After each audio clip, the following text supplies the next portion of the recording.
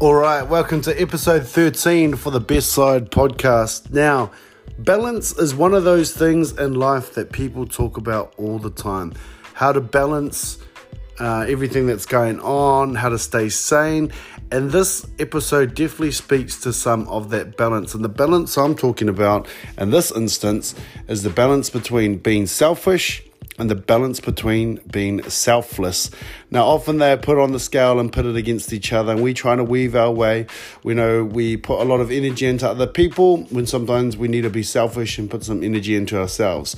We look out for other people and put them first in a lot of areas in life, being selfless, because that's what we're taught is the way to go. But then we neglect ourselves a lot of the time, and what that can lead to is all sorts of complications, when perhaps being a bit more selfish is actually better long term. This episode speaks to that, plus a whole lot more. Michelle dances through all sorts of journeys, all sorts of hurdles that she's had throughout life, from things going on with the family, from her own personal struggles, and she even has some golden gems in here about how to meditate. If you've never meditated before, if it's something you've been thinking about, I know I've spoken to a lot of listeners who want to know how to do it or want to know more or find that they find it quite difficult.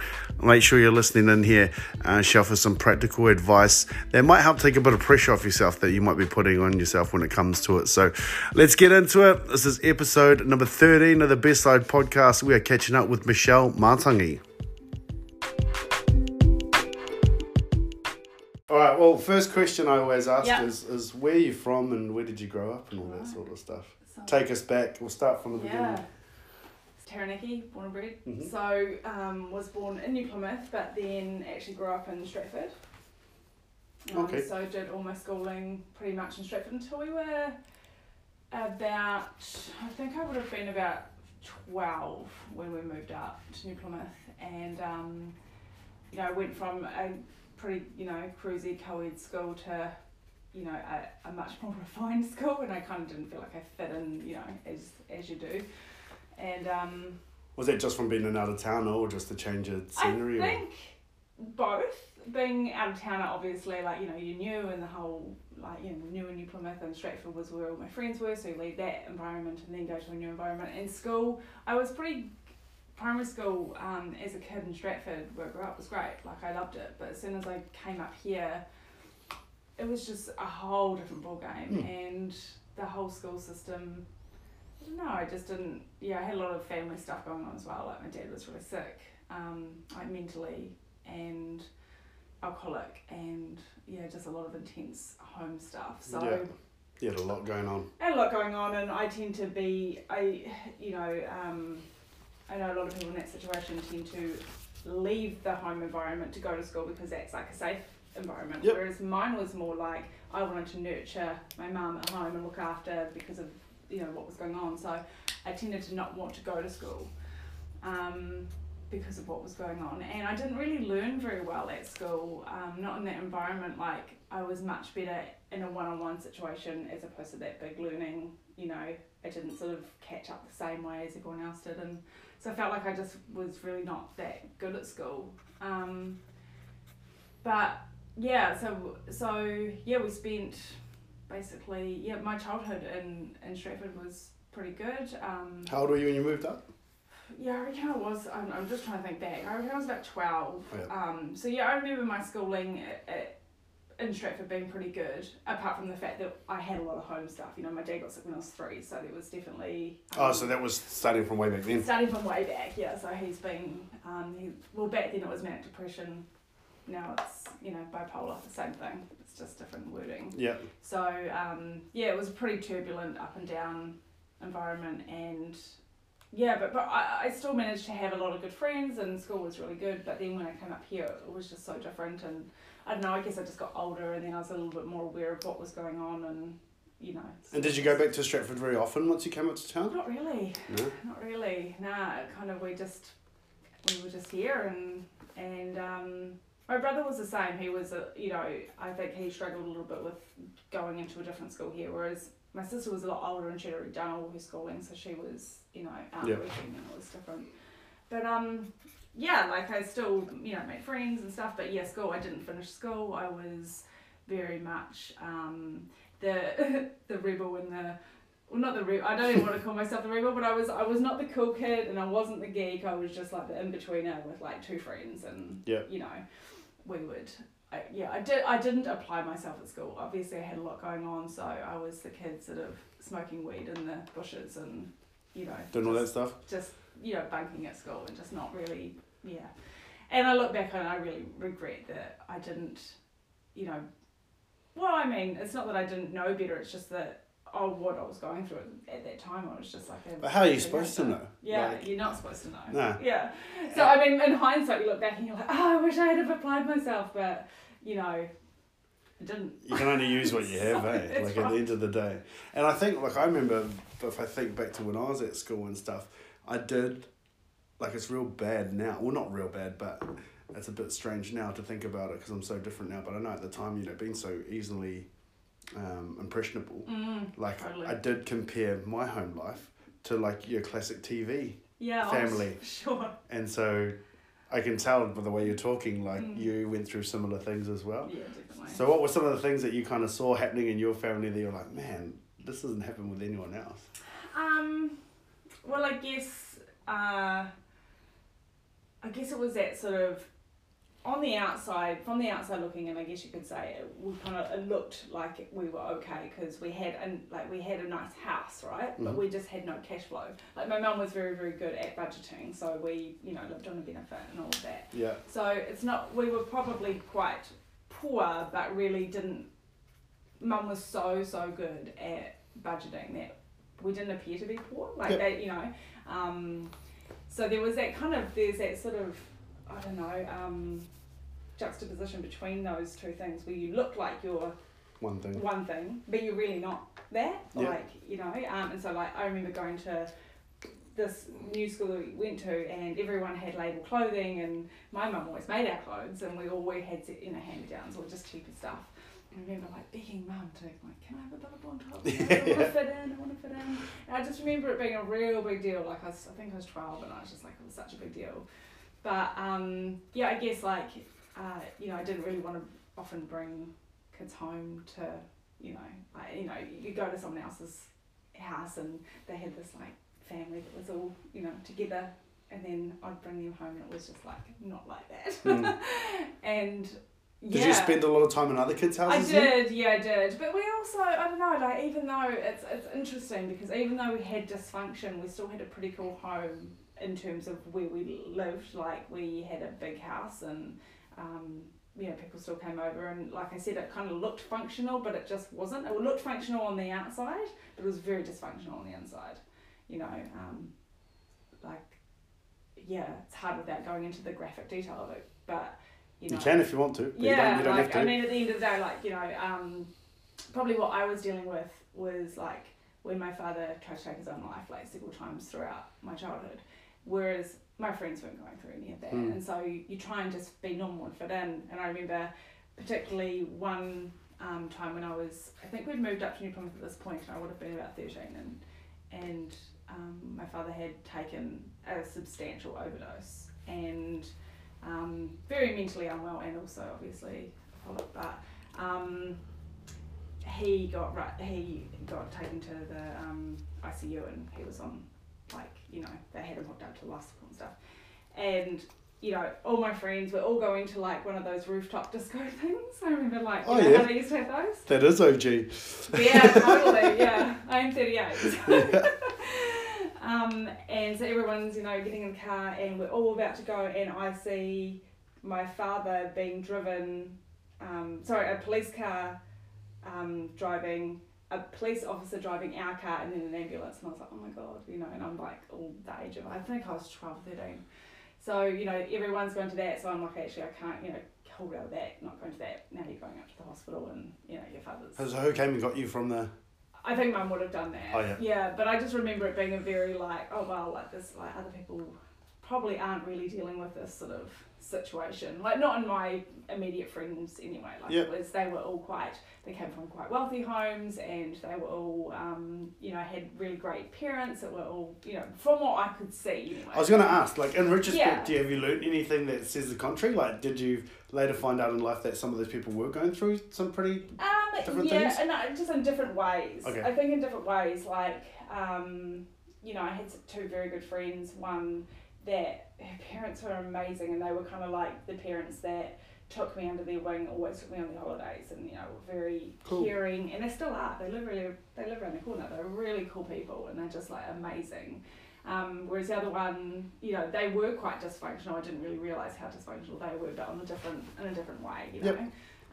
But I think that's the thing. Like, you learn that everyone has some sort of dysfunction in some way, but when you're young, you just don't have the language, and you don't understand that is going on. You think you're literally the only one going through it. I was thinking, I was going to say, like, it's a weird thing. I don't know if it's selfishness per se, but you do. You think you're the son of the universe, Yeah. and everything going on is happening to you and no one else. Yeah, and I think that's just perception, and I guess when you've had trauma, like, I've done a lot of research and I listen to a lot of podcasts and stuff.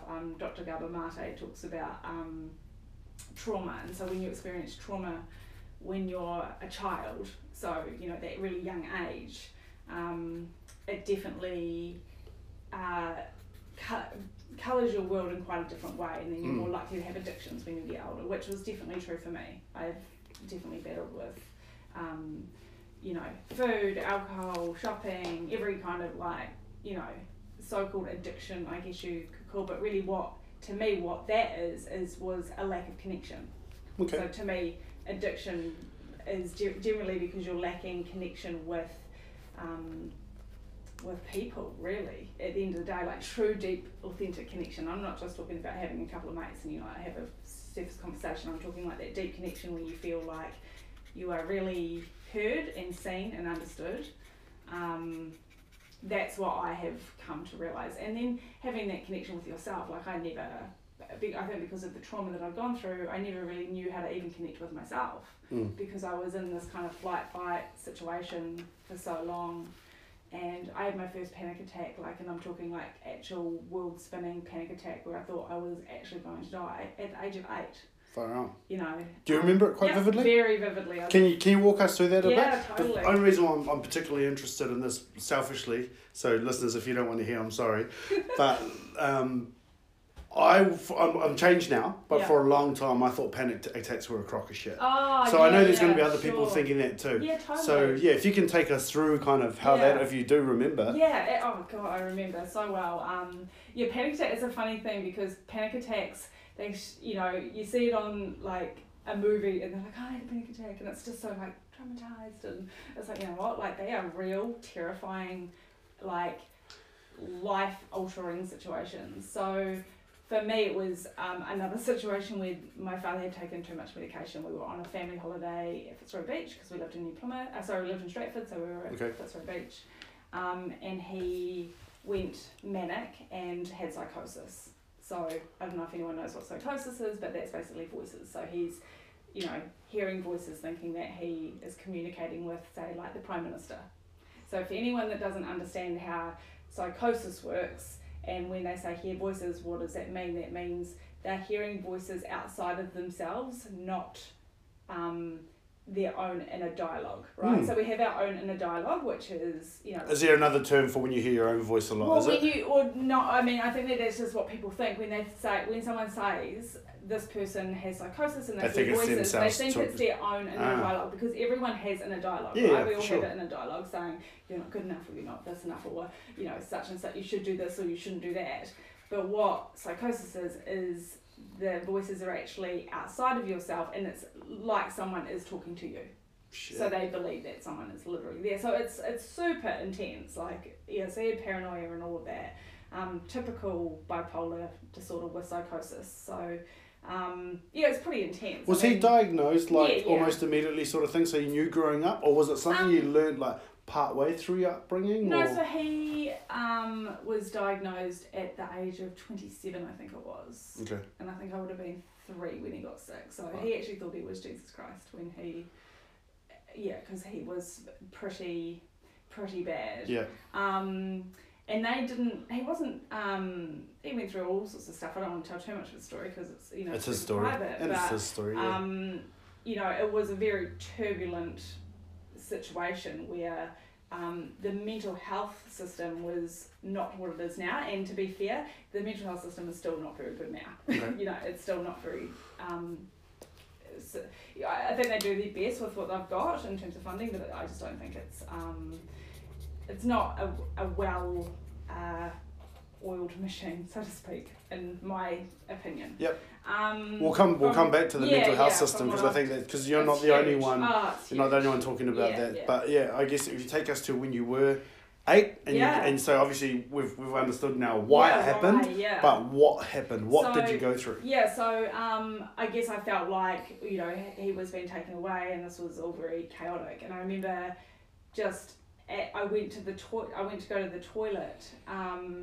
Away from the campsite, so I was at the campsite and went to go to the toilet, and in the toilet was when I actually felt like I was having and I don't even know if you want to even call it an out-of-body experience, but I was pretty much just, the whole world was spinning around me, and I felt like I was just gonna die, really. It's sweaty palms, it's like dizziness, it's just absolute terror, and it's really hard to describe because people just sort of think, oh, well, you don't really understand it until you've gone through it. Where I literally just felt like my world was being tipped upside down. So it was it's the feeling unsafe, like super unsafe, that you are so terrified, like your life is at stake kind of thing. That's pretty much what a real true panic attack will tend to do to someone. And obviously they can last different lengths and stuff like that. Absolutely. For you in that time, how long did you... it was such a long time ago. It's really hard to nail down like an actual time. Oh yeah, of course. But I would say I was there for probably 5 minutes in that sort of situation, sort of not knowing what's going on, and then went back to see mum, and just it was just they took me to the doctor, and the doctor didn't really know what was going on. They just sort of thought it was just some sort of, I don't know. I used to have this really weird thing that just makes me sound super crazy when I say it, but I had this thing where I would almost, I could almost, if I could stand at one side of the room and look at the other side, but it felt like I was looking back at it. And it's really, really hard to, you think, what? No, and they called it reality to vision because they had no other term to use, because they were just like, what is going on with this woman, like this young girl? Yeah. But it was just stress. It was literally just stress. And I think we have spirit, body, all of that. And I think I was just leaving my body because it was so traumatic and what was going on. Yeah. And looking back at you. Looking back at my life, just because I had left my body, because it was so unsafe to me to be in that scenario, and so it was just a coping mechanism. That's what I believe. I mean, everyone's got their own situation, but it was a pretty true. It's hard to prove stuff you can't prove, but that's just right. That's just how I dealt with it. But I was 8 when that happened, and then they sort of. I guess I just had a very, I don't know. Like, when I really think back to it, there was just so many...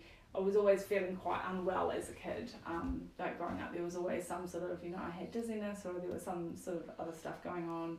I always felt very, I wouldn't even say I was necessarily depressed. I probably got depression later on in life. When I got to the age of 21, I got a quite severe depression and was diagnosed with clinical depression and anxiety.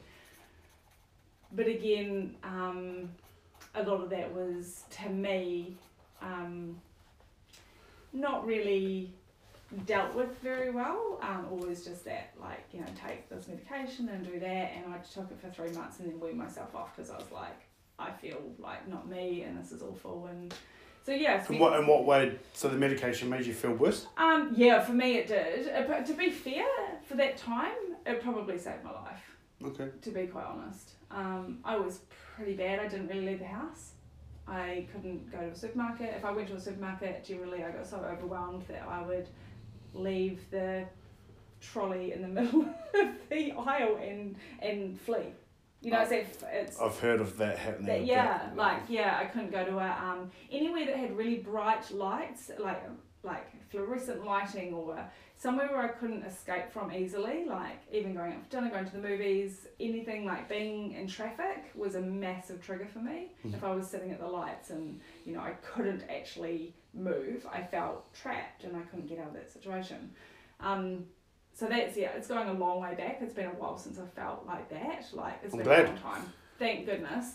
I've done a lot of work in between on, you know, a lot of self work, and a lot of therapy and healing, all sorts of stuff that I've done to help myself. Which we're obviously going to touch on as well. Yeah, totally. Because I'm excited to hear. Because what you've described is, you know, pretty intense in some parts. Depending on your own. Well, actually, that's the thing. Like, everyone goes through their. This is where I think at times I would be like, oh, well, it's not that big a deal because people go through other stuff. They grow up in really, really violent homes and they grow up with drug addicted. You know, there's all sorts of things that people have, but at the end of the day, it's your experience and it's your perspective, and that's all you've got to go on. So whether someone went through something worse or better is actually irrelevant, because what you've gone through is your own experience, and that's all you've got to draw from. A way a guest said it to me, another guest that I had on, was that, you know, it doesn't matter if you're drowning in a puddle or drowning in a pool, you're drowning, and that's people right. need to stop comparing who's drowning the most. That's right, yeah. And it's not often I'm drowning more than you. It's more you're drowning more than me. I need to shut up. That was his perspective anyway. That's right, and that's the whole thing. Is so it's very easy to get into that comparison thing of, oh, well, I didn't have it that bad, or you know maybe it was. And I did that for years and years and years. I was always like, oh, you know, like, oh, you know, I came out pretty good. I'm fine. Like, you know, I wasn't like, you know, beaten, or, you know, there wasn't all of that stuff, you know. And so, but like you say, like, it's all perspective and it's all what you've gone through in your own life. So we only know what we know, and we only have the ability to deal with our own situation, like, given the information that we have and the experiences that we've gone through. So it's an interesting one to talk about. So talking, we've spoken a lot about obviously what you went through with your dad and stuff, but there were other people in the family too. So how, you know, in retrospect now when you look back, or even stuff, because you said you've done a lot of unpacking and a lot of self work, looking back on things like that and kind of reassessing things now that you can look back on it, how were your relationships with your siblings and stuff like that changed, or how did that come into what was going on with Dad? Well, to be quite honest, it probably had a positive impact. Like, my brother and I were very, very close, because he was the, you know, look out for his little sister scenario. Is he the oldest? He's no. So my sister's actually 7 years older than me, and my brother's like 4 years older. So we do have quite big age gaps. But I was super, super close with my brother. My sister and I were 7 years apart growing up, so, you know, I was the annoying little sister, and she was 6 between me and my brother. So I get that. And our personalities were not like the same, so I guess we didn't grow up super, super close, but we're a lot closer now. Like, in our adult life, we definitely she's got, you know, 2 cool children, and we have a pretty cool relationship. But mostly probably as a child, it was more my brother that I probably leant on more. He was more around, and to be fair, my sister just like left the scenario because she could. She was older, and so she sort of went out. Whereas me and my brother were kind of more, from my recollection, at the age that I really remember the most, he was around a lot more, because he was younger, so we were sort of together. So yeah, I think it probably in some ways had a positive effect for my brother and I, because we were pretty close. He actually lives in London now, but you know, he was that older brother looking out for his little sister all the time and making sure I was okay, and you know, all of that. So yeah, I have, and my mum is incredible. Talk about your mum. Oh, my mum is amazing. She is my rock. She is a very, very incredible woman. Do you think now, like, is it quite strange now, knowing what you know now? Because obviously when you get older and you get to a point where you're like, shit, that's really what was going on. Like, I've spoken to a few guests, and we always joke that, you know, when you're younger, you pretty much anyone above, I'd say 20 maybe, you think in your head that they've got their shit together. And then you kind of grow up and get to that point yourself, and you're like, fuck, that's not the case at all. But yeah, when you look back, like, on your mum, then, like, obviously she sounds like she's a bit of your superhero anyway. Yeah, totally. When you were younger. Yeah. But I imagine that it must be like 1,000-fold now as you get older. Oh, yeah, like, and watching just so much that she's gone through. She's one very, very strong lady, and I draw so much inspiration from her, just in... She's a real Pollyanna. She'll always find the silver lining in every situation. All the time. So was that annoying growing up? No, I think it actually just helped me to be that way as well. Okay. Because I am a little bit inclined to be that way. So I obviously come from my mother and my father, and so I come from, you know, my mother who's always half glass full, and my father who was half glass empty. So, you know, I do tend to sometimes go in swings and roundabouts myself. When I'm feeling down and out, I can tend to get, you know, quite low. Mm-hmm. And when I'm doing good, I can be quite high. So I have to, for me, I manage my mental health now really well. But, you know, I didn't for a long time, and I was pretty self-destructive in a lot of ways. But yeah, my mum, I've learned a lot from her. I just really can't praise her enough. She kept our family...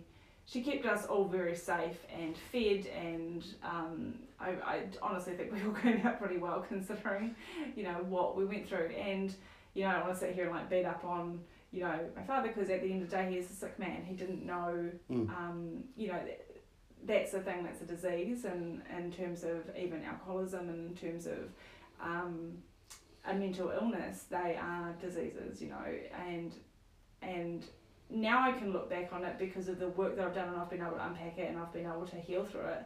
I've actually just reignited my relationship with him because we were not speaking for a while, and I've just set boundaries now. So that I have very, very clear boundaries on what I'm willing to bring to the party. Okay. Can you share with, like, some of those? Like, obviously, I don't want you to share anything you don't want to, but because I know there's people listening that are probably going through similar things. So what are some boundaries they could set, or what are some... Yeah. So, my sister and I was always his person, I guess, you know, when something was wrong, we would get the phone call. If he had to call an ambulance, we would get the call at 3 o'clock in the morning. If he, you know, there was always something going on. Mm-hmm. And honestly, it's hard enough with your own stuff going on, but when you're living like that, you're constantly on edge, you sort of, you know, he's had a manic episode, you're the one that's getting dragged through it. There's that whole... I always feel like there's this analogy I give that, you know, when someone is struggling and they're drowning, and, you know, you throw them a rope and you pull it and to try and help them out of the situation, but as soon as they start pulling the rope down and pulling you down with them, then you have to let go, because your own safety and well-being is at risk, really. So I did. My sister and I, we both let go because it was just too much. And it took a couple of years before I could actually, like I said, unpack, do healing, go to therapy, just do the work, really, in terms of showing up for myself. I meditate, I journal, I do all those sort of things. I eat well, I exercise. There's a lot of things that help with that. But in terms of boundary setting, it wasn't that I didn't want to ever see him again, you know, because to me that felt like, you know, he's still my father, even though things have been really tough and there's still pain there. I still love him. Yeah. He's still my father. And that does, and that's the thing, I think most people feel like that, you know, with parents, you know, it's, you can't just decide in your head, oh no, I'm not going to have anything to do with them, and the feelings go away, because they're always going to be there because your souls are connected. You are literally like part of them. So it's very, very hard to try to compartmentalise that and you know, be like, no, I'm not going to have, you know, I'm not going to have them in my life at all. And you can do that. Like, people do that. It's definitely a coping mechanism, well, I believe. But the way I've found, and where I've only just reignited, so I'm still quite new in this, but we will meet at like a cafe where I will meet him there, so I don't pick him up. We don't have, like, if he has to walk there or get a bus or a you know, whatever, then that's what he does, and we'll meet there, and we'll do that maybe once a month or once every 6 weeks or whatever feels manageable, I guess. And the boundaries there is that we don't drag up all the old past stuff. Interesting. We don't pull up the past, we move forward. the past is done. It's like, there's no point. I mean, yes, I've talked about it here today because I'm trying to give that overview of the scenario of what's happened, but if we keep dragging out the past, you're just living in the past constantly, and there's no healing and there's no moving forward. And for me, I think it's really important that, like I've said to Dad, I acknowledge that you're sorry. I acknowledge that, you know, we all have our parts to play in, and while things have been incredibly painful, I've worked through stuff and I'm okay. Like, you know, I'm doing okay. So how about, and I think that the only way that you can have a relationship with someone who you have gone through something like that with is to do your own work and to be okay with it, to then allow that back in. If you're still feeling like they are super triggering and super, it's too painful, then that is, maybe it's not the right time. You just have to allow yourself time. It took me a good 2 years before I felt like I was ready to actually go back into the arena of, you know, and because it's that concern, it's like, you know, well, how much do you give? Like, how, you know, because for a lot of people that are mentally unwell, you give an inch, they take miles. You know, when they're very, very unwell, I'm talking like extremely unwell. So. And at the end of the day, as you said, like you've got to worry about your ability to give out that rope as much as them receiving the rope. Because, I mean, I can understand a lot of people might be thinking, but they're ill, like you've got to help, which is absolutely true. We want to help and we love them. They're a part of us, as you've described. Absolutely. But we can't pour from an empty jug. And, you know, I know I use that saying a lot. My listeners are probably annoyed because I say that nearly every time. But it's true. It's true. Like, to me, I can't be a good wife, daughter, sister, friend, anything like that if I am not looking after myself and feeling like I'm, like, you know, looking after my own mental well-being and my own physical well-being and all of that, because I think they all tie in anyway. But so to me, if I'm too much of the helper in his life, I get pulled down. I go back into being the 8-year-old of the feeling very, very triggered, and so I can't do that day-to-day life with him. I've learned that. I've done it so many times, over and over and over again, and every time it pulls me back down, and I get back into like a spiral of basically my own mental well-being going downhill. So that's what I mean in terms of, it's really hard. Like, I can sit there and beat myself up and be like, oh, well, you know, I feel really sorry for him. I feel really sad. I, you know, wish I could do more. But at the end of the day, I actually can't. I cannot fix him. It's not my responsibility. It's his life. Yes, I care about him. But there are people that are qualified to help in this scenario, and that's not my job. So at the end of the day, I have had to get a little bit tough love with myself and with him. And like you said, boundaries, it's hard. Like I said, like, we've all moved forward, and we just want to move forward. If we keep going back, we're going to be rehashing all the past, and I don't think that's helpful for anyone. Is that hard to do? Like, when you're meeting with them and sitting with them, talking to them and stuff, and like, because you can feel it. Yeah. You can feel conversations start to slant towards themes of the past or whatever. Like, if I take, like, catching up with schoolmates, like, we'll be talking about, hey, how's things? What have you been up to lately? And then you just know, like, you know, like, and that situation, it's not a negative, but I'm just saying, like, you just know that there's like remember that guy from school? Remember that time? Yeah. So when you see because I'm imagining, does that happen with Dad when you catch up with Dad? Did the things start to go that way before you have to rope it in? Or? I'm my husband will probably say I'm a bit of a hard ass. I'm pretty good. I didn't used to be. I was very, very soft and very, you know, I am super kind and loyal and caring and compassionate and all of those things. But in this situation, I actually really have to be quite tough because I have learned that if I'm not, then I go downhill myself. So it's that kind of like self-protection mechanism kicks in, and I'm just like, you know what? Let's not talk about that. Let's just like navigate, you know. And that's what I said, like, we make that thing like. So there's no subtle sort of, you just actually slam the door, pretty so to much. speak. Yep. Yeah, to me. And I'm only asking because I know there's someone going through it right now that needs to know how to do it themselves. I'm not trying to pry out of you, just saying, No, that's what a boundary is. And that's why it's and I've said to my father that we can have a relationship, but these are the boundaries. This is what I can commit to, and this is what I can do. And he's just so happy that I'm back in his life that he's willing to do anything. How long were you apart for? I would say probably 2 and a bit years. maybe Crazy. even longer. Yeah.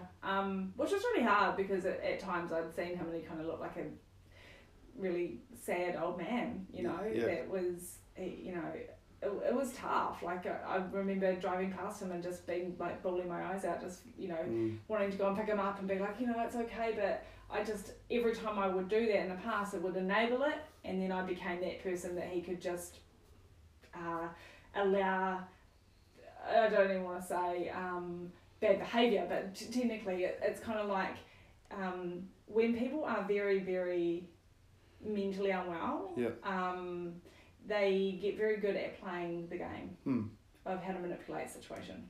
Manipulate you, manipulate the system, very, very good. Because they just want to, like, they've got a goal and it's the quickest route to it. Oh, for sure. Is that fair to say? Or? Well, to be fair, when you are that unwell, I think anyone who has severe bipolar that is unmedicated or schizophrenia or something that is that severe unmedicated, it's different.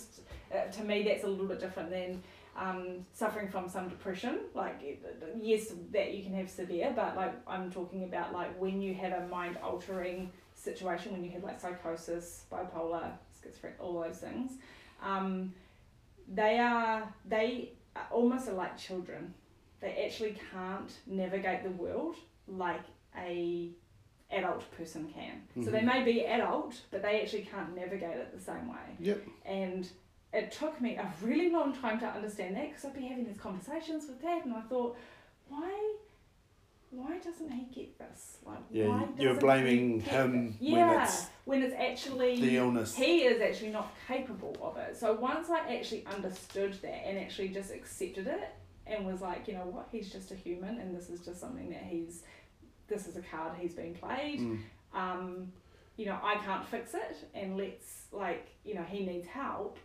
Then, and that's what I mean, that's where the mental health system is tough, because it's not that great. But to be fair, he's done a lot of his own work recently. Cool. But I actually think that he had to, this might sound tough, but I actually think he had to lose his people in terms of his immediate support people that almost enabled his destructive behaviour, in order for him to actually hit that bottom and work his way back up.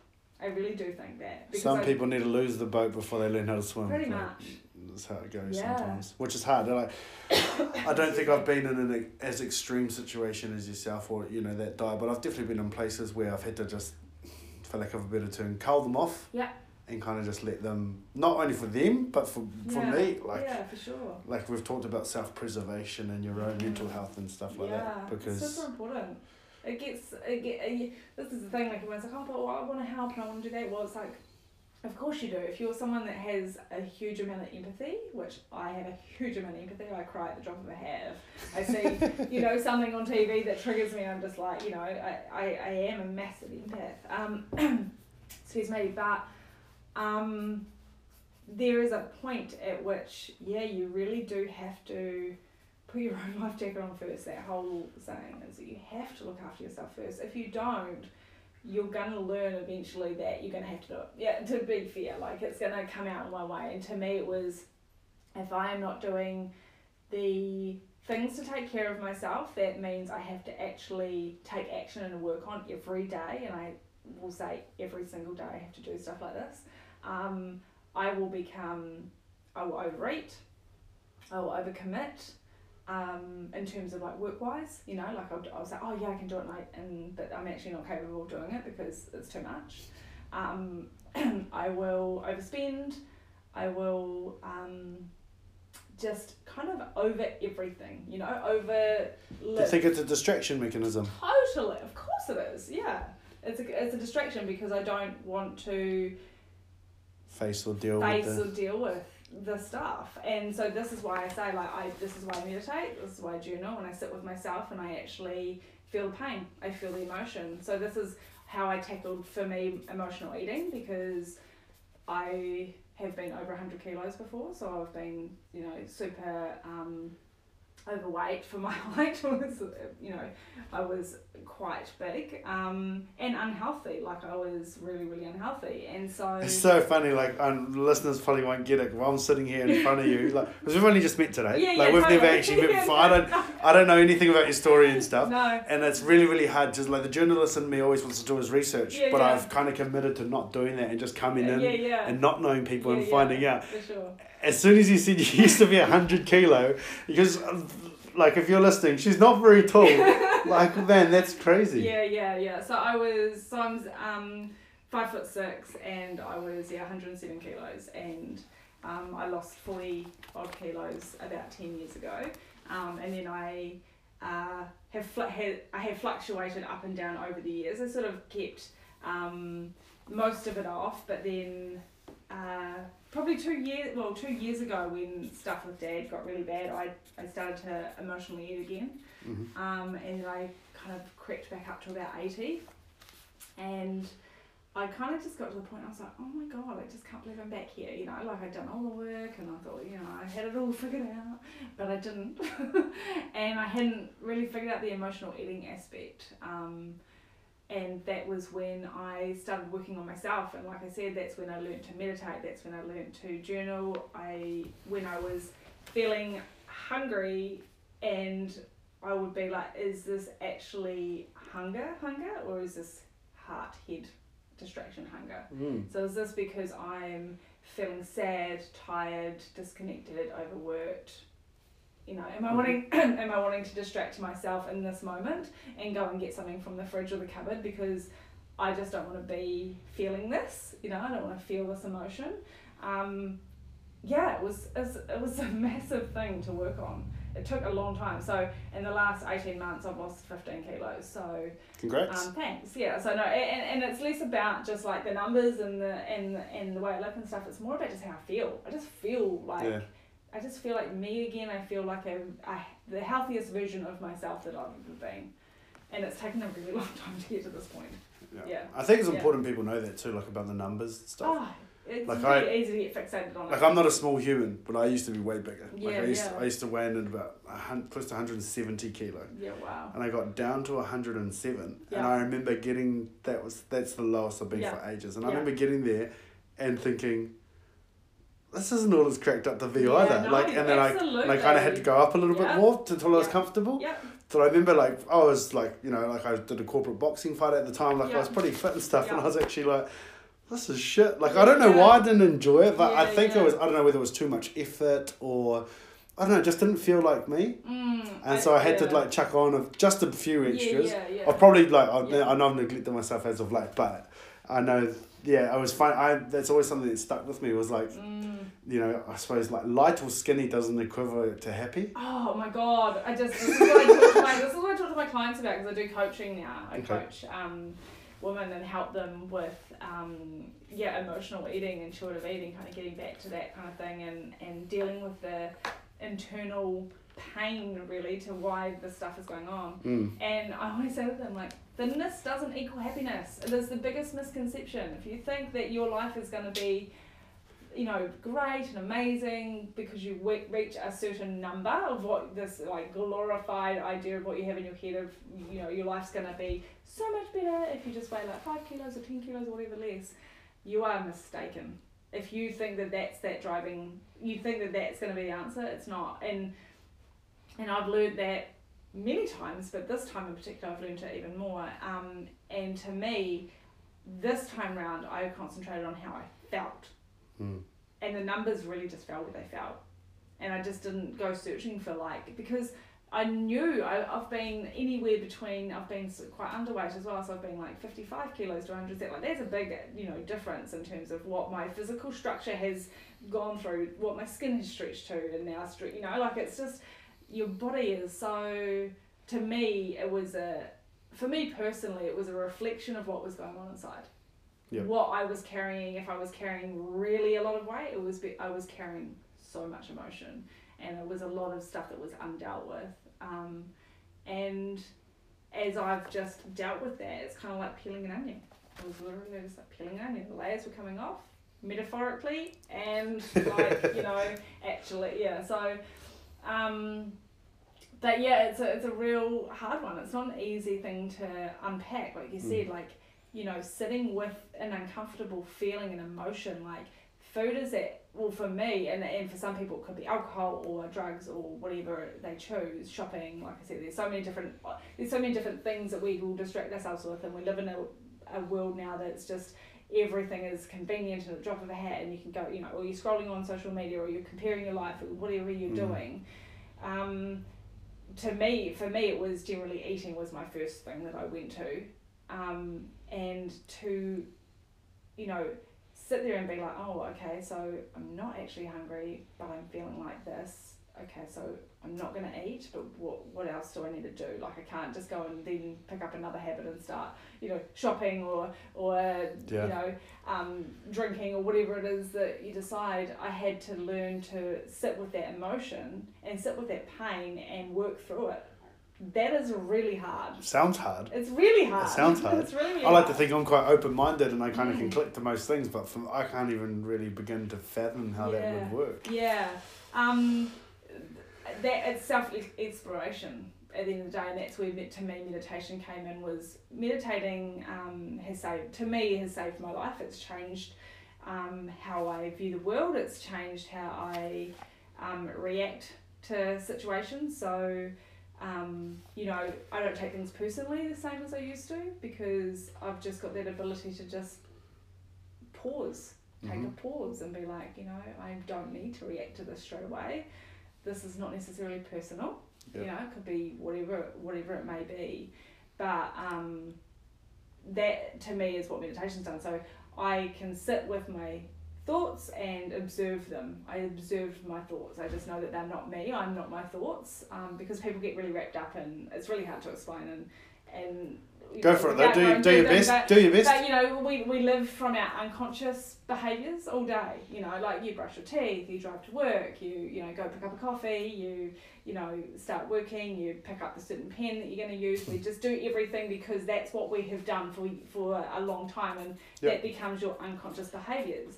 And we have like 60 to 70,000 thoughts per day. 60 to 70,000 thoughts per day. I'll just re-say that just so you can like try and mind blow it yourself. You know, it's crazy. And every day those thoughts repeat. So you're having basically the same thoughts every day that are repeating, but every day you're adding new ones to it. So through your experiences. So, you know, like today you have added a new thought because you've met me and we're having this conversation, blah, blah. I'll spend the rest of the day looking back on it, thinking about things. That's right. Yeah. So and we create stories and narratives, and that's how then we go and live our life forward. And so you can either choose to add good stuff, you know, like you can either choose to make that positive or make that negative. And the only way to rewrite that story and try and make it more positive behaviours and stuff is to actually do them every day. So like incremental changes. So that's why to me meditating is really important, because when I meditate I sit with myself, I get back in touch with who I really am, not my ego self, not this like external shell that, you know, while I talk about weight loss and stuff, that's one aspect, but I'm talking about that ego self that identifies with this personality, you know, my personality and how I look and the job I do and the, you know, that sort of scenario. Whereas when we get in touch with our true self and who we really are, which is love, we're all love, we all want to be connected, and we are all at our core, you know, soul beings that just want to be seen. Like we want to connect with other people. Like this is why people are so disconnected. They're all on social media but no one's connecting. Like when we connect we feel love and we feel compassion and joy and all of those things. So when I meditate, I find I want to show up more in my life. I don't get into the comparison trap. I don't distract myself with stuff. It's very much, oh no, I am like, you know what, I'm whole and I'm enough as I am just now. I don't need to change anything. You know? And then when I do that, then I do some journaling, and I journal about what's going on and whether I decide, hey, like today I'm going to actually really try and not think that I'm not good at this and I'm going to try and improve on something. You know, say you want to start doing some exercise, and people can kind of be like, well, it's too hard, or that's just a self-limiting belief. And at the end of the day, like it may be hard, but it's not too hard. Like you can do it. So why don't you start with 5 minutes? Why don't you start with 10 minutes? But don't go and like decide to go and do an hour and try and do that every day, because you can't. Like that's too much. Like it's not going to be concrete. You're not going to be able to keep that as a actual behaviour change. And so that's the whole thing, is that incremental changes. Try and be 1% better every day. Drink some more water, eat some more vegetables, get rid of some toxic friends, that kind of thing, like just start and you just do it slowly. Like it's not about trying to change everything all at once, it's just doing little bits, because you overwhelm yourself too much when you go, oh, I'm going to change everything. And that's why nothing works for people, because they just try and change everything, and then they're often changing it from the ego self, so the how I look or how I present to the world or how I want to be seen, in terms of am I successful. Well, that's going to be very short-lived, because at the end of the day, like it's not coming from your true self. It's not coming from who you really are and what you really want and what your desires really are, because the only way you get in touch with what your desires are is by getting in touch with yourself. So let me challenge you though. There's obviously some instances where people do those 1%ers at a time, and that doesn't work for them too. Why do you think that might be, or what could they adjust to help them with that? Well, I think that they're just not being patient enough and not seeing it through. To be fair, it's like I said, we're living in a world where we want everything now. We want to change it now, and like. I was always this very much all or nothing person. I was either doing it all or I was doing nothing. and I am and I do. I'm only laughing because I do that. I've done it. Yeah, and often as like if you're an entrepreneurial kind of person and you're really creative, that's often how our brains function. We have, and that really serves us in that scenario, because when we're passionate about something, we go all in and we're just like super into it. And really important part is actually understanding your personality as well. Like even though I say like our ego is our personality, you don't want to get wrapped up in that, it actually helps you to actually navigate your life. So we do have a personality at the end of the day. If you can align your soul with your personality so that you are actually, that you're on a path that's actually aligning with your core values and what you actually truly want, you're gonna actually go in the path that is gonna help you live a really fulfilling life, as opposed to going on a path that you think you want to go on because this is what you think you should be doing, because somebody said to you once, oh, you'd make a really good DJ, or you'd make a really good such and such. But if you really don't want to do that, like truly in your soul, and you like know in your heart of hearts that that's actually not who you are, and that's not actually going to benefit you, but you're doing it because it's seen as successful, or because your mum said, hey, well, why don't you go to law school because, lawyers make really good money, or whatever it is, like if you're doing it for other people and for social validation or external validation, anything we do, if we're doing it for external validation, generally we're not going to stick to it. We're not going to actually see it through. So that's why I say, like, if that 1% thing's not working, why are you seeking it? What are you seeking it for? Are you seeking it for external validation, or are you seeking it because you want to do it? Like, do you want to do it? Do you want to actually go and exercise? Do you want to eat some more veggies? Do you want to actually be healthy?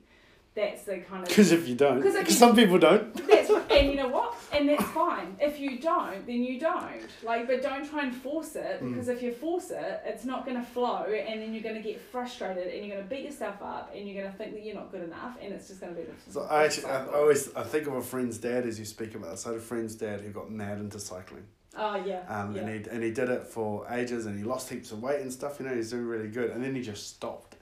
And then it's put the weight back on and stuff. And then we said to him, he's like an uncle or dad to me. I could be kind of frank with him. And I'm like, bro, what's going on? Like, how can you stop? And he's like, honestly, I just didn't enjoy it. Yeah, I said, I was doing it because so-and-so said I should do it. Yeah. But really, I didn't enjoy it. And he's, in his 50s. And so he was just like, he's like, look, at the end of the day, because this probably happened over like a 3-year period. Like, it happened pretty quickly.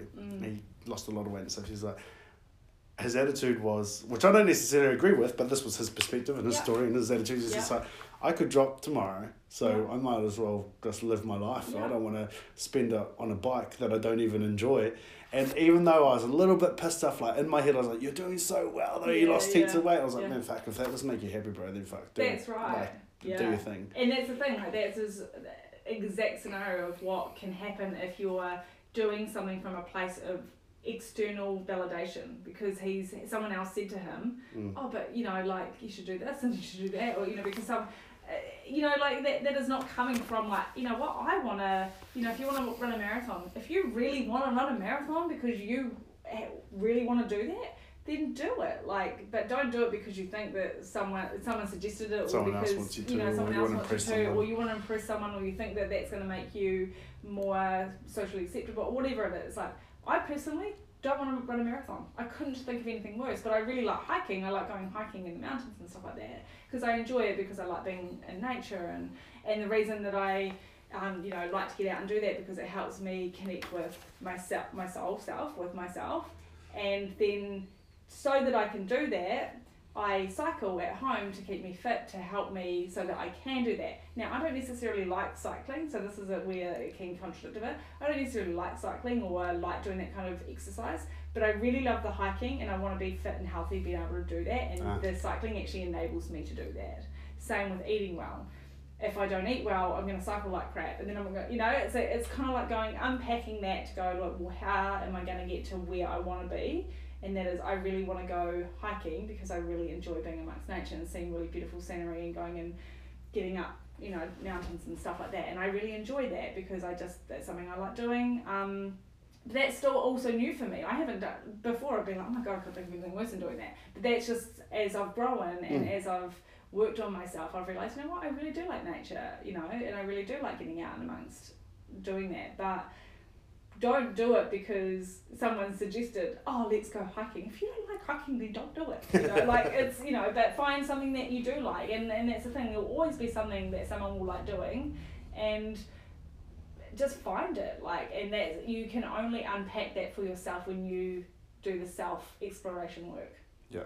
And that's what I mean by doing journaling and stuff. People are like, journaling? Really? I have to journal? But it's really helpful. It's self-inquiry when you actually start to write down and you're like, oh no, I actually do want to do this, or no, I don't.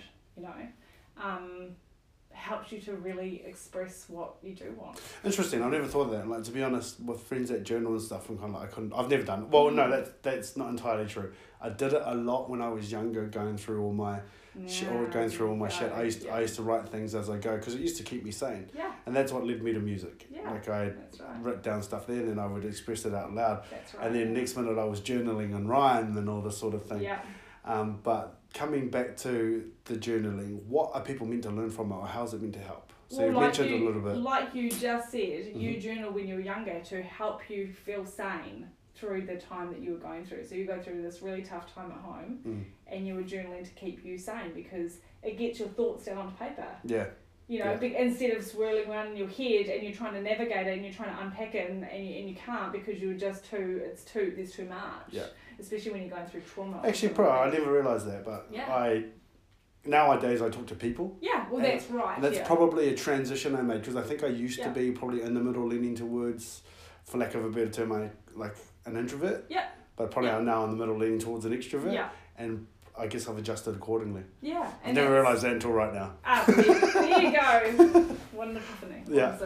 Awesome. But that's basically, like you said, if you're someone that you have got people to talk to and you can unpack with them, then that's great. But sometimes you don't want to do that with everyone because then, everyone knows everything about, and sometimes there's deeper stuff that you want to address that you're not going to open up to someone about, there could be deeper stuff going on, even the stuff that I was talking about with, my father and stuff, I'm being quite open and frank about it, but a lot of people don't feel that comfortable doing that. They don't feel comfortable, and I'm like super extroverted. I'm like 97% extroverted, so I am super extroverted, but if I don't, again, self-care, look after myself, meditate, journal, eat well, exercise, those kinds of things, make my bed in the morning, I don't want to make my bed in the morning, but I do it because it's like an accomplishment for the day, and I feel like I've got somewhat of my life together. and if I don't do that stuff, then I tend to go quite introverted, and I want to hide away from the world, and I don't want to be participating in life, and I'm very much like, oh no, I'm not enough, I'm not good enough, I'm not this enough, I start to get very comparative, I'm comparing myself to everyone.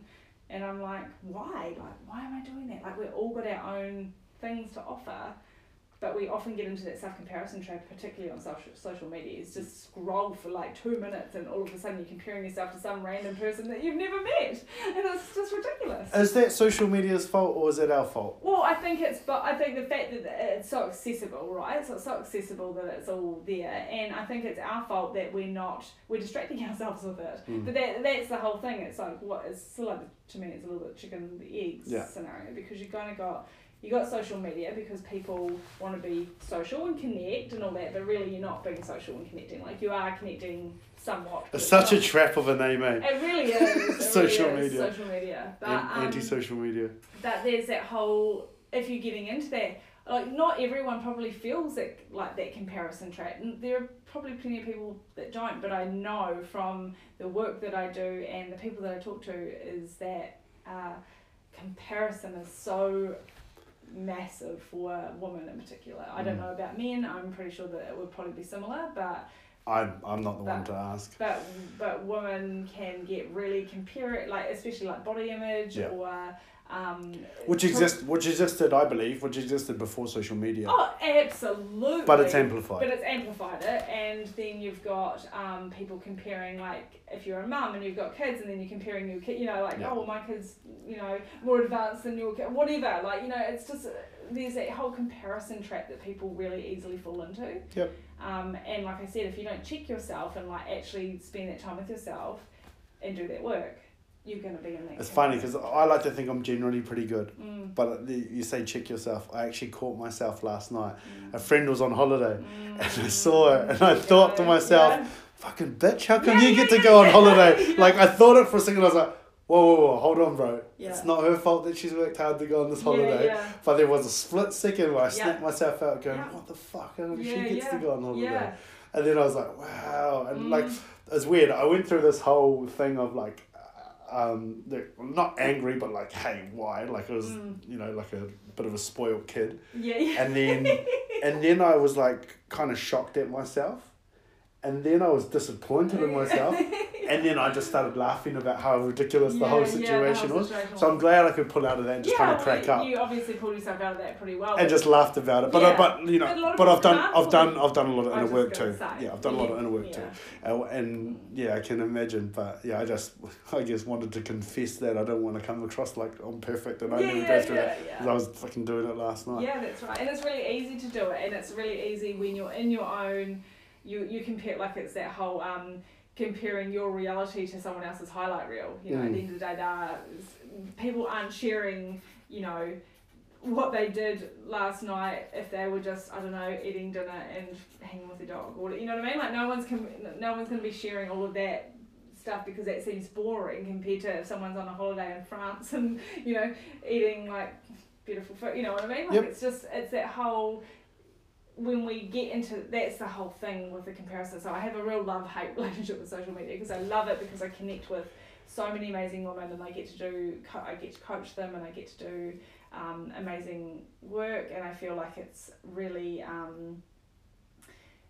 I do feel like I connect because we're not just connecting through that. I actually go and do coaching, so we do video calls, so we actually connect. But so I love it on that aspect because it's great for my business in that way, and I like to show realistic stuff, but on the other side, part of me, I'm just like, why am I on this thing? Because it's just, sometimes when you're feeling down and out or you're feeling low, you start scrolling because you're distracted and you don't want to deal with your emotions, and so then you start scrolling and then you feel worse, and it's just this like... It's weird, eh? It's like, it's kind of like a spade, like you're either planting or you're digging something up, and it's just kind of how it's being used, I guess.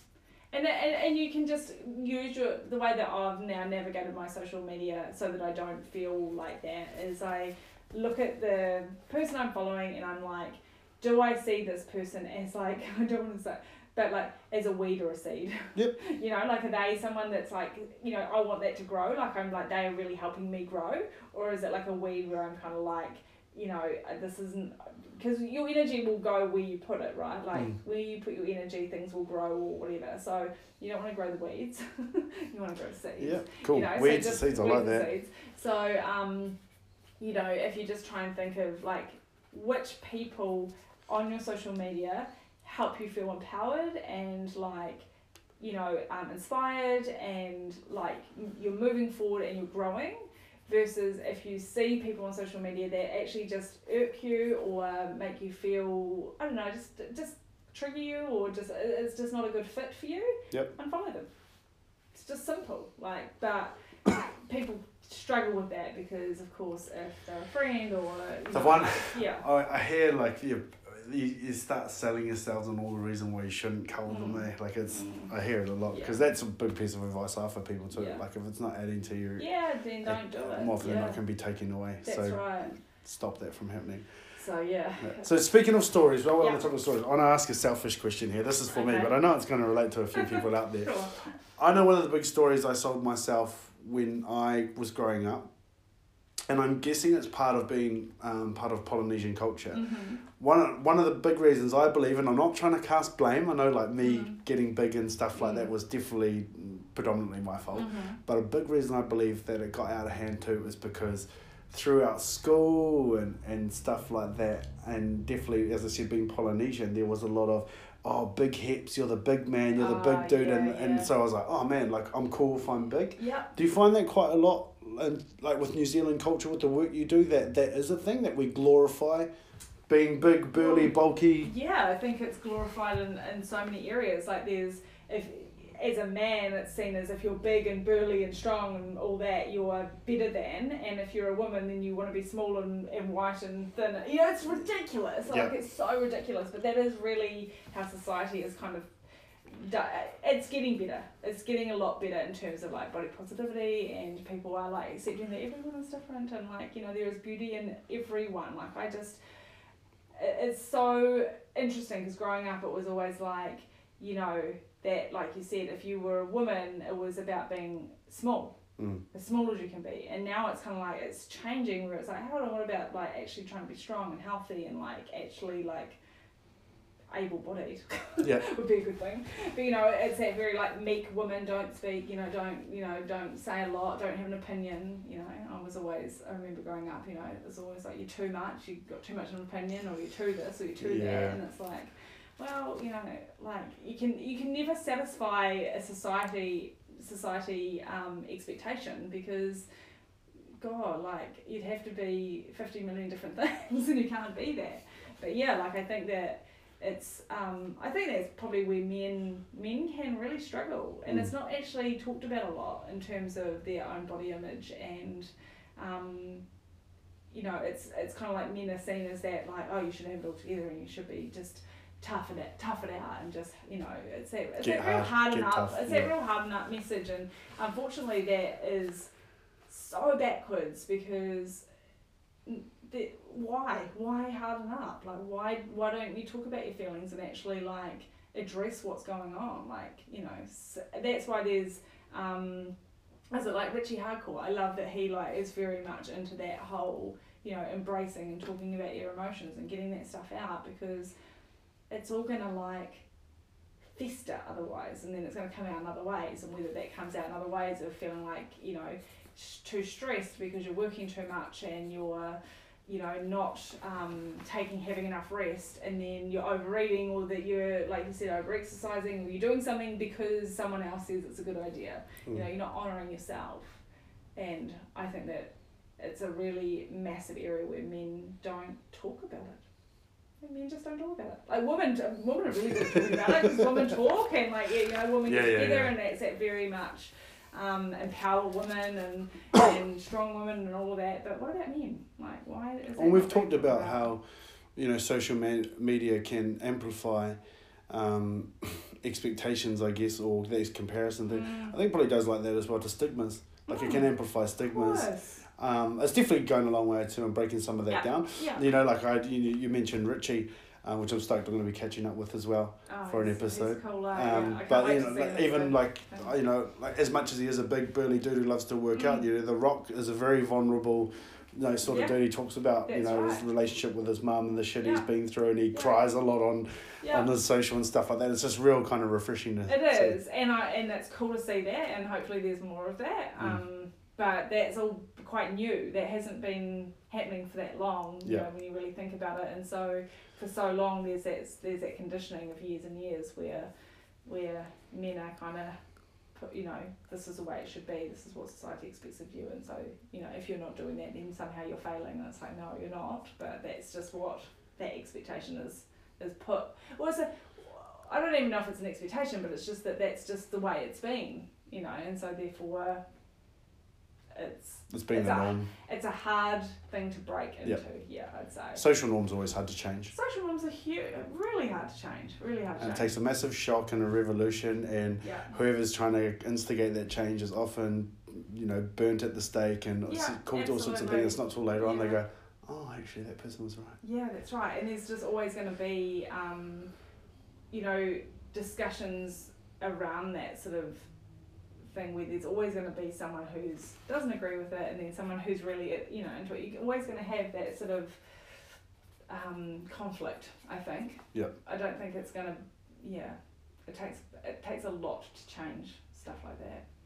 A lot of consistency and a lot of strong people that are willing to put themselves out there, go through the hell. Yeah. Bit of role play then, because we've talked a bit about meditation, and I'm glad you brought it up, because it's hard for me. I guess I'm that annoying friend that recommends it, and people ask how to do it, and I just say, just do it. Just do it. But do you have any kind of practical advice? So, like, what I mean by role play, like, say, let's pretend I've never done it before. Sure. Yeah, and I'm coming to you and I say, I want to start. Yeah. How do I start? Okay, so the way that I recommend people, and the way that I'll explain it to a client, for instance, is I'm like, when you start meditating, you're going to have a mishmash.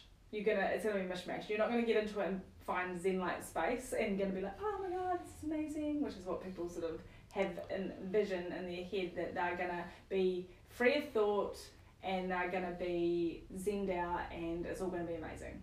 And the fact of the matter is, meditation doesn't work like that. Is that it takes time. It's a practice, and it takes time, and you got to be patient with yourself. So normally what I actually normally recommend the Oprah and Deepak meditations. Okay. So you can go to chopracenter.com, and they often offer like a 21-day free app, so it's on an app. Okay. And for the first 5 minutes, you'll hear Oprah will chat, and then Deepak Chopra, if no one knows Deepak Chopra is amazing, total spiritual guru, but he's just so good. And so they talk about the intention for that meditation that day, like whatever it may be, whether it's that, like they were talking the other day about, when you walk into a room, you exert a certain energy, and about getting that, making sure that your energy is actually present, so you're present with your energy and you're not just distracted and walking into a room and then thinking about that other person, that just be present and just be there, and so basically so you're doing that intention for the day, and then he gives you a mantra to say, and you say it to yourself through the meditation, which you say it when you start getting distracted, because your thoughts you're always going to have thoughts come, so thoughts are always going to come and go. It's kind of like, think of them like cloud thoughts. It's like clouds moving on by.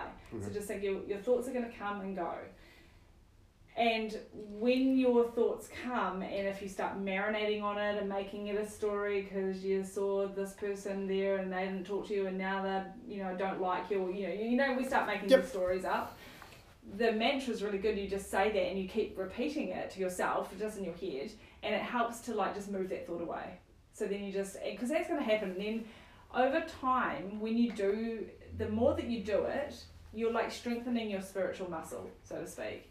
It's like you don't go into the gym and just pick up the 60 kilo bar. You have to start with the 10 and work up to that, right? You don't just start lifting heavy weights. And it's sort of the same with meditation.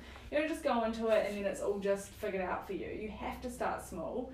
And even if it means 5 minutes and you just sit with an app, there's so many apps now. You can just sit with yourself, really, just for 5 minutes. Close your eyes and be just what, you're going to have thoughts. The thing is that most people go, I say to them, have you meditated? I tried, but I couldn't stop my thoughts.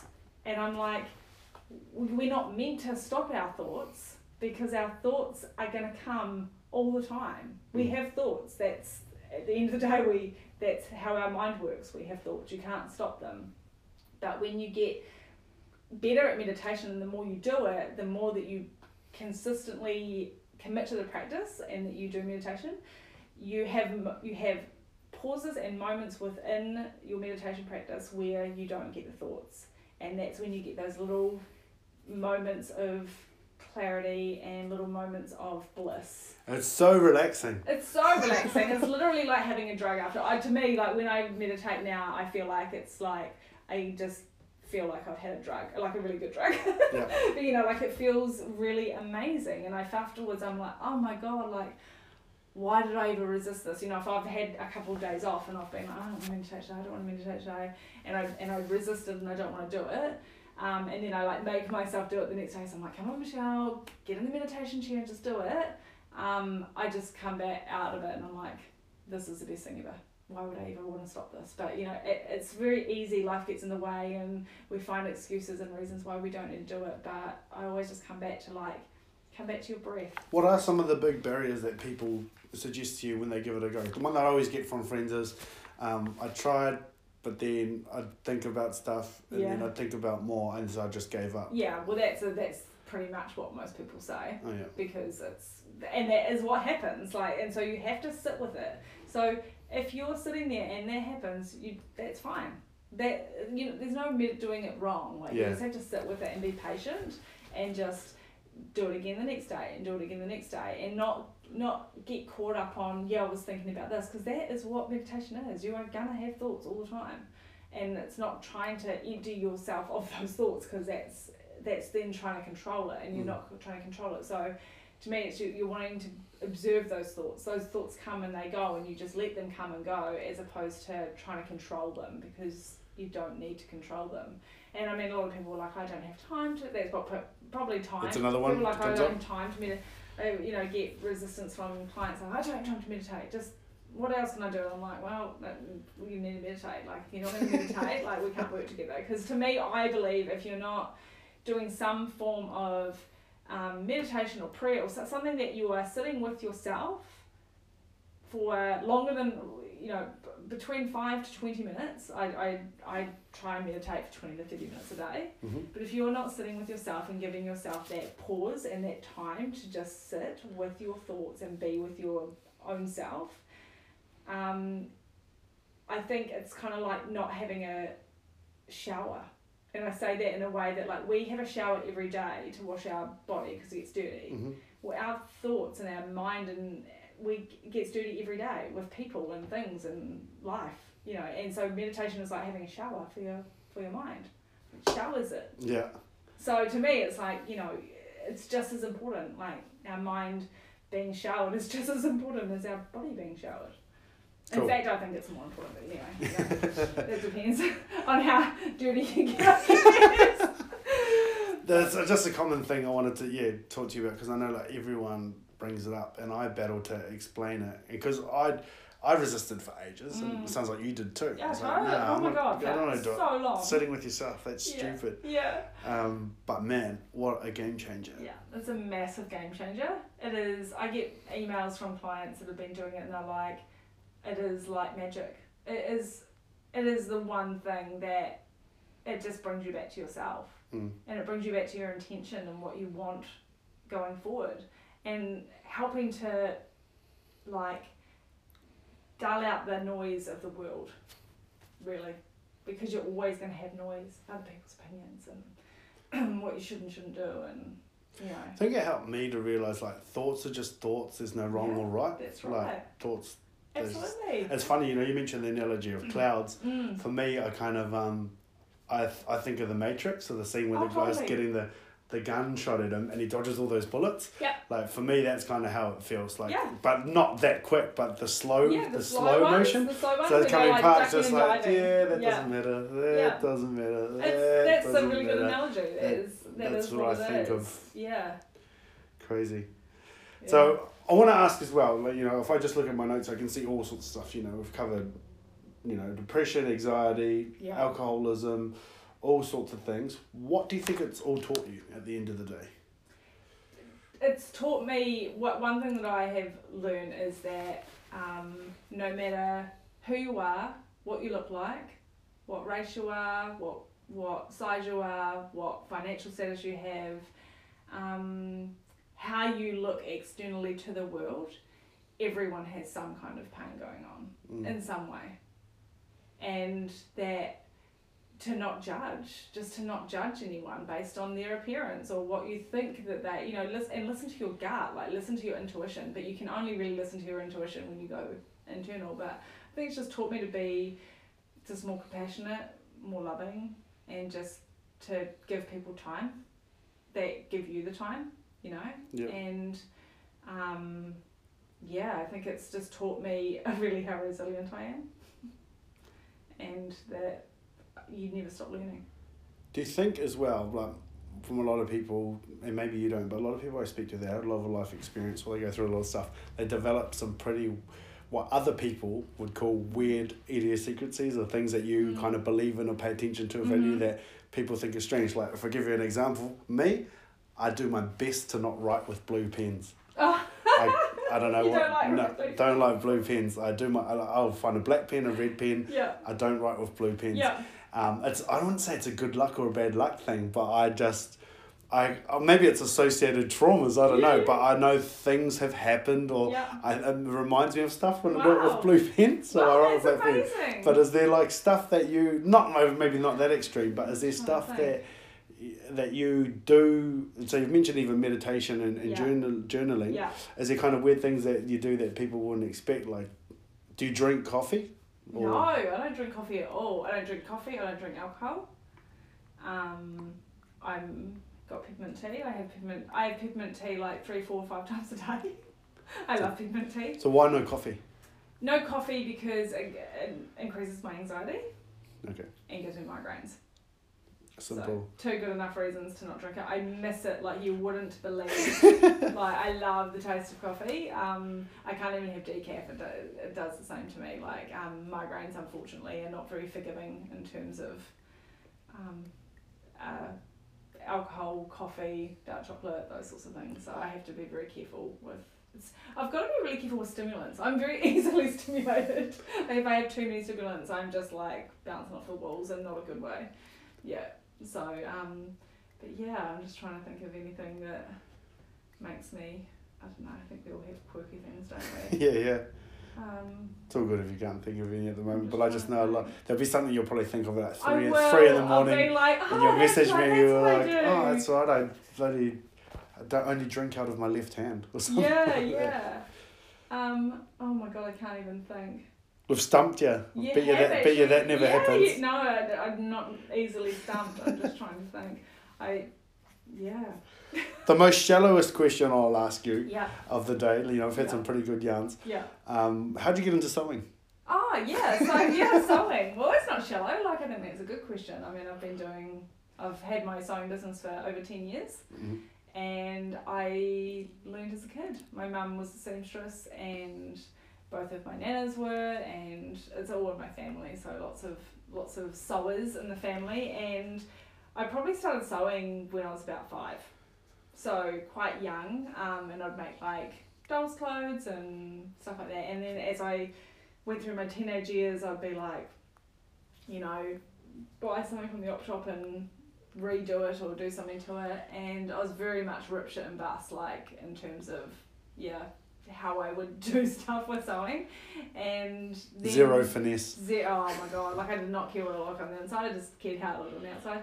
And then as I actually got made redundant from my job when the recession hit, and that's what led me into starting my business with sewing, because there was actually not a lot of great jobs out there. And I was like, well, surely there's a bit of a market for people that need their clothes fixed. It's a recession, people aren't going to be buying new stuff that much. True. Everyone thought I was completely nuts starting a business in a recession. Yeah.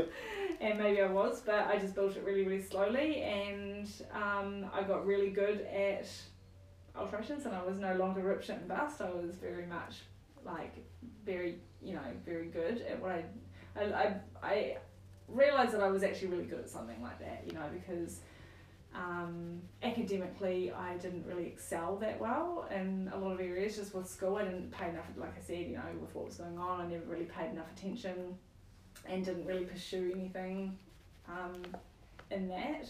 I am actually going to be going back to uni next year, so that's interesting. Crazy. But, sewing is something that I don't know, it just came so naturally to me, and I just loved it. It was like my creative outlet, and I got to make something if I wanted to make something for myself, and and then I turned it into a business, and over 10 years later it's obviously I've had time off because I've just had double hip surgery, which has been pretty intense. Crazy. But, I'll be getting back into it in the next couple of weeks. What was going on with your hips? Oh yeah, so I had most people think, hip surgery at like 38, it's so young, but I've got a friend who's 22 and she's just had. Oh wow, yeah. So it's I had hypermobility in my hips. So basically, the flexibility range for your hips should be 45 degrees, and mine was 90. Oh, shivers. So crazy hypermobility in my hips. So that means like your hips could go out by 90. Nuts. Nuts, like nuts. And most people would think, that's not a bad problem, because like yoga, you get into lots of yoga moves. Well, but it's not, I guess, a bad problem, but it's just not how the body's meant to function, right? Yeah, it's kind of like the rubber band. Like if you think of your ligaments, it's like the rubber band had lost all its stretch, and so therefore it was just flopping out. And but if I left it probably too much longer, it could start dislocating and stuff like that. So what they do is they actually pleat the ligament and they sew over it, and they fixed tears, so they're called labral tears, which are in the hips, and they often get torn when people play hockey and stuff like that. Like a lot of people damage their labral, the labrum in their hips, so they repaired those. So that only just happened, 8 weeks. Oh no, it's been 10 weeks since I had my first hip, and then 6 weeks since I had my other hip. Yeah, it's 3 months recovery per hip, so I'm still very much in recovery. So I've caught you at a good time, because you strike me as a person who's go. I am very go, and it has been very hard to actually just sit still. I've been doing a lot of knitting. Oh yeah, what have you been making? I've been knitting. I've knitted 3 jumpers and some slippers, and I'm fully into the knitting. Have you started beanies yet? No, I haven't. They're pretty easy. I went straight into jumpers. I always like to tackle the hard stuff. I was like straight into it. But it's been really good. I actually really enjoy it. That's why I decided to do it in winter, get the surgeries in winter. Because I knew that I would just go nuts in summer, because I'm such a beach person. And for me, it's hard enough getting a tattaoo in summer. You're not allowed to go in the water and stuff like that. So having I'm surgery. Such a water baby, so I was just like, oh nah. So winter. So I've just been hunkering down. I get on my cycle every day for between an hour and 2 a day at the moment, just for recovery, because it helps with pain relief. Yep. So and then I'm actually heading up to Auckland tomorrow to get an injection in my left hip because it's not recovering as well, and so they're going to give me an injection which will help speed up the healing process. I've just had a bit more pain with that one than I did with my right, but such is life. Yeah. You don't know how your body's going to react to things, you're just going to roll with it. My surgeon is amazing. He's in Auckland, he's just been brilliant, so yeah. Cool. Very, very lucky that I could get it done, because I probably, if I was in the public health system here, there's no way I would have been able to get done. So I luckily had private health insurance and was able to get it. So yeah, I kind of, like I said, feel actually like I always say to myself, check your privilege. I just check my privilege that I can actually do that, and I was able to take some time off work and recover, and yeah. Awesome. So look, we've covered obviously quite a bit, but we have. The question that I always ask people before they rock and roll, it's the only question that I consistently ask. Yeah. Is there's someone listening right now who's going through a bit of strife. Yeah. What would your advice be to help turn things around and come through at the other end? Yeah. I would just say to obviously find someone that you can talk to, because I think that's really important. Whether that's, if you can't afford to go and see a therapist, then go to your doctor and they often can give you vouchers to actually see someone to talk to. Which a lot of people don't know. A lot of people don't know that. So, because therapists are expensive. I know, I go to one. They are expensive. But you can go to your doctor and you can get vouchers. I think you get a referral for 3 or 4 appointments. Yeah, 3 or 4 appointments. So that's one of, I think, a massive thing is talking to someone. If you can't talk to someone, you feel very isolated. Often when you are in strife and you're in situations that feel impossible and hard, we tend to isolate ourselves more, and that actually just breeds the problem. Yeah. It's that whole Disconnection sort of breeds isolation, I'd say. So it's getting yourself out there into the community or doing something. And it depends on what sort of strife you're talking about, I guess. Like, I always find sometimes if it's like really intense stuff, I mean, there's always going to be different opinions of what you can do, but I always just like acts of service is really good because it helps you get out of your own head, out of your own like way, really, because sometimes we can be very in our own little bubble, in our own little world, thinking that everything's happening to us and it's really bad, and like sometimes getting out there and realizing, other people are going through some tough stuff too, and if you can put yourself out there and connect with other people, and like I said, acts of service, whether that means you're going and spending time with, I don't know, some old people from a retirement village, or you just whatever, like it doesn't need to be anything in particular, or just reaching out and like talking to a friend, like getting yourself out of your own head, because I think often when we are in that strife mode, everything's that, like you said before, everything's happening to us, and it's like, the world it can seem like a really, negative space when you're in that, and it's really not. Like, it's about your, opening yourself up to be expansive and connect with other people, and like I said, meditate. Obviously that's really good, but sometimes when people are in that real strife mode, that's the last thing that they're going to feel like they could even do. So that's why I say, like, talk to people, get out there and connect with someone. I think that it's just really important. If you're not connecting with people, then you're in isolation, and you're feeling like you feel like you're taking on the world all by yourself, and that's really scary, because we're not really meant to live by ourselves. We're not meant to be in isolation by ourselves all the time.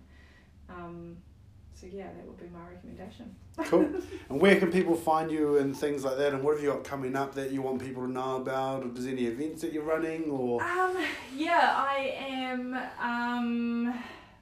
well, basically you can find me at michellemartingi.com, or on my Instagram is at michellemartingi. And I'm basically, I offer coaching, so I'm doing coaching with women, which, I could do men as well, but I tend to, women seem to flow to me easily. And yeah, I just do coaching at the moment. I've got a couple of things in the works, but I can't say them because I'm not allowed. Yeah, like you can just contact me, hello@michellemartingi.com, or through my Instagram. I'm pretty accessible, I'm pretty chatty and, approachable. Cool. Is there any final thought that you want to leave anyone with, or is there anything you want to say before I let you rock and roll? I just say that no matter what you're going through, whether it's your own health or trauma that you're working through or dealing with other people, is just be kind to yourself. Just give yourself some compassion. We're so hard on ourselves, we're so critical, and often, that whole comparing, we can be very, can actually be quite nasty to ourselves.